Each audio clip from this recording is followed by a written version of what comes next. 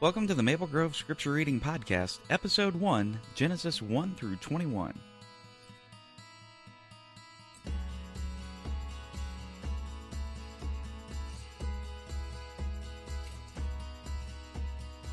Welcome to the Scripture Reading Podcast. My name is Nick Spencer, and I am the Youth and Media Director at Maple Grove Christian Church in Bloomington, Indiana. For me, today is pretty neat because this is the official start of our brand new podcast as we read through Scripture as a community here at Maple Grove. So let me give you just a quick idea of what to expect each Friday with this podcast. We're going to be using the Scripture reading plan provided by the Bible Project, which you can find on our website at maplegrove.church/readscripture. You can also find it on their website as well at thebibleproject.com. That'll also have all the videos for each of the books that we're going to be reading in the Bible, and they're good overview videos as well as theme videos, and they're just so well put together, and I do encourage you to go look at those as well. Now, each week I'm going to talk about some of the verses that just kind of stood out to me as I read during the week. This will be pretty informal as we go about it, just kind of my insights, my reading into this. And but my goal for this podcast is to give you a place each week that will give you a goal to hit each week as we tackle through reading the Bible this year. And it's also just a place where you can come and know that you've got other people reading with you in this 2017 year. Most importantly, though, my hope is just simply that you get alone with God every day reading His Word, spending some time, just you and Him.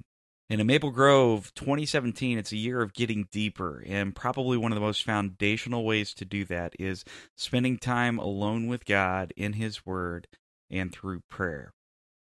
Okay, so now that the introduction's out of the way, let's jump into Genesis. And what a better place to start than the first verse in the first chapter. In the beginning, God created the heavens and the earth.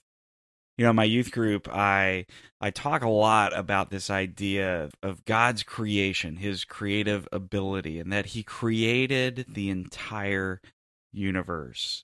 And He created things that we as humans, we're never going to see. And I tell them this because I hope that it helps them get a perspective on God that is a little less limited than we probably usually get. Because if you really think about all of the galaxies, think about all the known galaxies, think about the unknown galaxies, think about things that just provide you with a scope of God that is far beyond what we can imagine. And that's what I think that this first chapter of Genesis is giving. It's showing us the power of God. It's showing us His creativity. And it shows us the power because He can just say something and it's going to happen. Like verse 3, God said, "Let there be light," and there was light. And God said, "Let there be an expanse between the waters to separate water from water," in verse 6, and that happened. And all throughout this chapter, let there be, God said, let there be this, let there be that. But there's one place where God did not say that. And we go into chapter 2 and we see the creation of man. And the creation of man it's a little more, not a little bit, it's a lot. It is way more intimate than the creation of the universe. Because in chapter 2 and verse 7, it says, "The Lord God formed the man from the dust of the ground and breathed into his nostrils the breath of life, and the man became a living being." He formed man out of the dust. So this God who could create things just by speaking it, instead to create humans, He came down, formed us out of the ground, formed Adam out of the ground, and breathed life into his nostrils, and he became a living being. That to me that is so intimate. That is so loving. And we're going to see that. We're going to see this all-powerful God.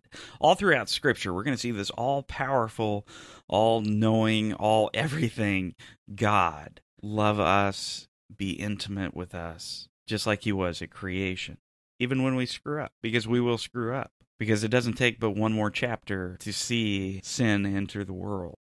We are created to be image bearers of God. Chapter 1, verse 27, so God created man in his own image. In the image of God, he created him, male and female. He created them. We are made to be images of God, reflections of his glory, his goodness, all of what God is. Yet we want more than that. And in chapter 3, we see this serpent who speaks with Eve. And he appeals to that nature in that wants to be like God, or at least he plants a seed where he says in chapter 3, verse 4, he says, you will not surely die, for God knows that when you eat of it, and what he's saying is you eat of the tree of the knowledge of good and evil, your eyes will be opened, and you will be like God, knowing good and evil. You will be like God. Well, it didn't take long after that for Adam and Eve to eat of that fruit, to have their eyes open, to disobey God. And sin enters the world, and it has infected us ever since. And I think pretty much with the same problem. We want to be like God, or rather, we want to be God. And you can see that. I think you can see that in our culture today. I think you've seen it all throughout history, to where we relegate God to the sidelines and we try and do it all on our own. That's just the way that we are. That's our nature now. We have a sin nature. And I think that's just kind of the base of it, where we want to be like God, or we want to be God. And you see this downward spiral from this one decision. You see this downward spiral of sin. You have Cain and Abel. Cain killing his brother Abel. You have this guy named Lamech who, says he's worse than Cain. You have God destroying his creation because of all the sin. Even after that, it continues. You have building of the Tower of Babel in chapter 11. You have Sodom and Gomorrah. Some things of these that we will get to in a few minutes. But there's still hope. There's still a shred of hope from God, because back in chapter 3, verse 15, God is cursing the serpent, but he prophesies hope. He prophesies that there would be one who would come, the offspring of the woman who would crush the serpent's head while being struck on the heel. So he's going to destroy the serpent, but he's also going to take a shot from the serpent, being struck on the heel and being killed. But just to know that even at this beginning, even in chapter 3, right after mankind sins for the first time, and sin has now infected this creation, God still is providing hope through a person. Now here we don't know who that is, but this is a prophecy about Jesus coming, crushing the serpent's head while being struck on the heel. And so we move from there, and we go through the Cain and Abel story. We've got a genealogy from Adam to Noah, and then we get into chapter 6, and we have the flood. And there's one thing that struck me when I was reading through this, one thing that I'd never really seen, because I usually read out of the NIV, but when I read in the app, it's actually the ESV, English Standard Version, that the app uses. And it had a slightly different translation for this chapter, because in the NIV, chapter 6, verse 6 says, the Lord was grieved that he had made man on the earth, and his heart was filled with pain. But the ESV, there's one word that is translated a little bit differently, where it says, and the Lord regretted that he had made man on the earth, and it grieved him to his heart.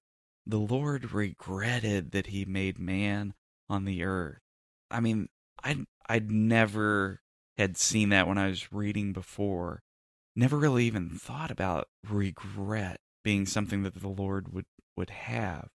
But even as I did some study on the actual words, regret is the word, or like the New American Standard says, the Lord was sorry that he had made man on the earth. That affected me as I was reading this, that God regretted making man, because, like it says, man's wickedness had grown, and every inclination of the thoughts of his heart was only evil all of the time. And so the Lord regretted making man, and he decided to destroy them.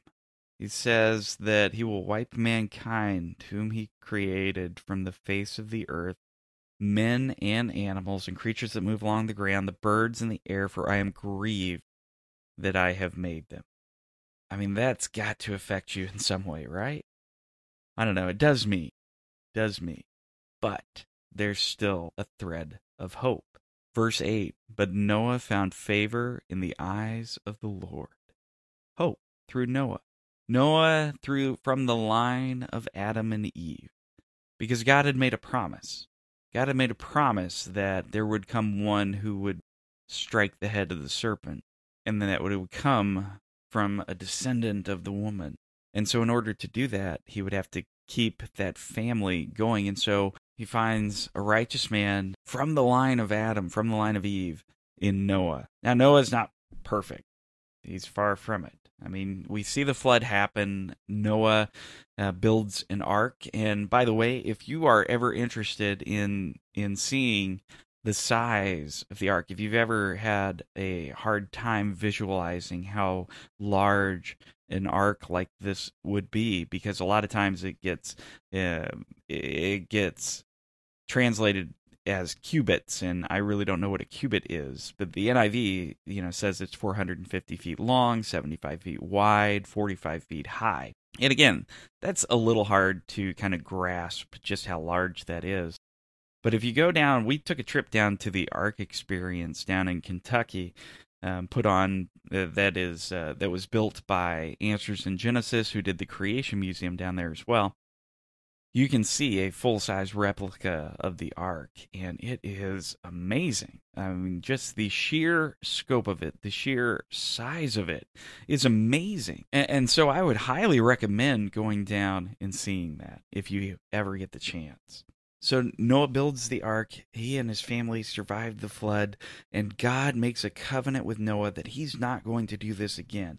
He says in verse 21 of chapter 8, he says, "And never again will I destroy all living creatures as I have done. As long as the earth endures, seed time and harvest, cold and heat, summer and winter, day and night will never cease." And so God makes a covenant with Noah, tells him to be fruitful, increase in number, multiply on the earth, and increase upon it. But there's still sin. Sin was not eradicated by this destruction in the flood. Because we see in chapter 9, Noah plants a vineyard, and he gets drunk and lays uncovered, and things happen, and that just shows you that even though Noah is a righteous man, he still is infected with this disease called sin that we are still infected with today. But there's still hope. And we move into the second part of Genesis. Is really, if you watched the Bible Project video that talks about it being in two parts, you have Genesis 1 through 11 as the first part, and then you have Genesis 12 through 50 as the second part. And the second part is where we meet a man called Abram.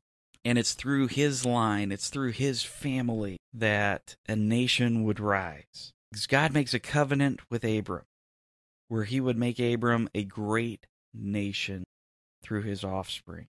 And Abram wasn't perfect. His wife, who wasn't able to have children, told him to sleep with her servant Hagar to have children in order to fulfill this promise that the Lord has given them. They weren't patient. They didn't wait on God to fulfill his promise in his time, but they tried to do it on their own. Again, it's this, we think we know better than God. And so he did. He slept with Hagar, had a child, Ishmael. And then there were times where twice he tells people that Sarah is his sister instead of his wife. And I mean, he's just not perfect, but God still made the covenant with him. And God keeps his promise. God keeps his promise, even though, he told Abraham, he told Sarah that they would have a child even in their older age, and they both laughed at him, which I think is interesting. But it's like they just didn't trust him to fulfill his promise. But he does anyway. He fulfills his promise of the birth of Abraham's son, Isaac. And Isaac's story we will get into next week as we will continue our reading plan.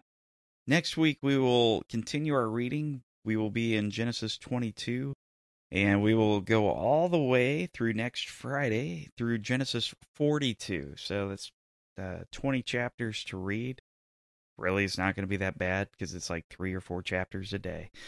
But we'll get into more of Abraham's family with Abraham, Isaac, Jacob, maybe even into Joseph. I'm not quite sure yet. But we will get into all of that next week when we come back and talk again. Okay, so we're coming to the end of our first podcast, and so I hope that you really enjoyed it. I hope that it was helpful to you, maybe pointed out some things that you might not have seen, or maybe just confirmed some things that you did see. Let me know. I'm going to have comments open and available on the webpage for this episode. If you go to the maplegrove.church/read scripture and then just click on episode 1, leave a comment and let us know what you thought and maybe some things that you saw when you read this, when you read through this scripture as well. And next week, again, we'll be getting into chapter 22 through 42 in Genesis. Also, don't forget the Psalms. You read a psalm a day, and that's really important too. There was even one that I wanted to point out just in the first days reading Psalm 1, and it just kind of really solidifies what we're doing here, where he says, "But his delight is in the law of the Lord, and on his law he meditates day and night." That's where we need to be. We need to delight in the law of the Lord, in Scripture. Delight in Scripture, meditate on it day and night. And maybe it's just reading the 3 or 4 chapters a day, but trying to think about that as you go throughout your day, trying to think about what you read. Just a good thing to remember as we go through our Scripture. Again, just most importantly, though, is we just hope that you spend time alone with God every day. Get into His Word, pray, just talk with God, just you and Him. And I hope 2017 will be a year that every day that's going to happen. I know some days are going to be hard. Some days you're just going to read to make sure that you stay up on the checklist, that it's just going to be a thing to get done. And I know that's going to happen because I know it's going to happen to me. But I just pray that the majority of the time you're doing it because you want to hear from the Lord and you want to just be alone with Him. Anyway, thank you so much for listening, and we will see you next week with the next part of Genesis. Thanks for listening to the Maple Grove Christian Church Scripture Reading Podcast. You can find out more information about our church at our website at www.maplegrove.church. You can also follow us on social media at Facebook, Twitter, and Instagram at MGCCBtown. You can subscribe to this podcast on iTunes and the Google Play Store. Thanks again for listening.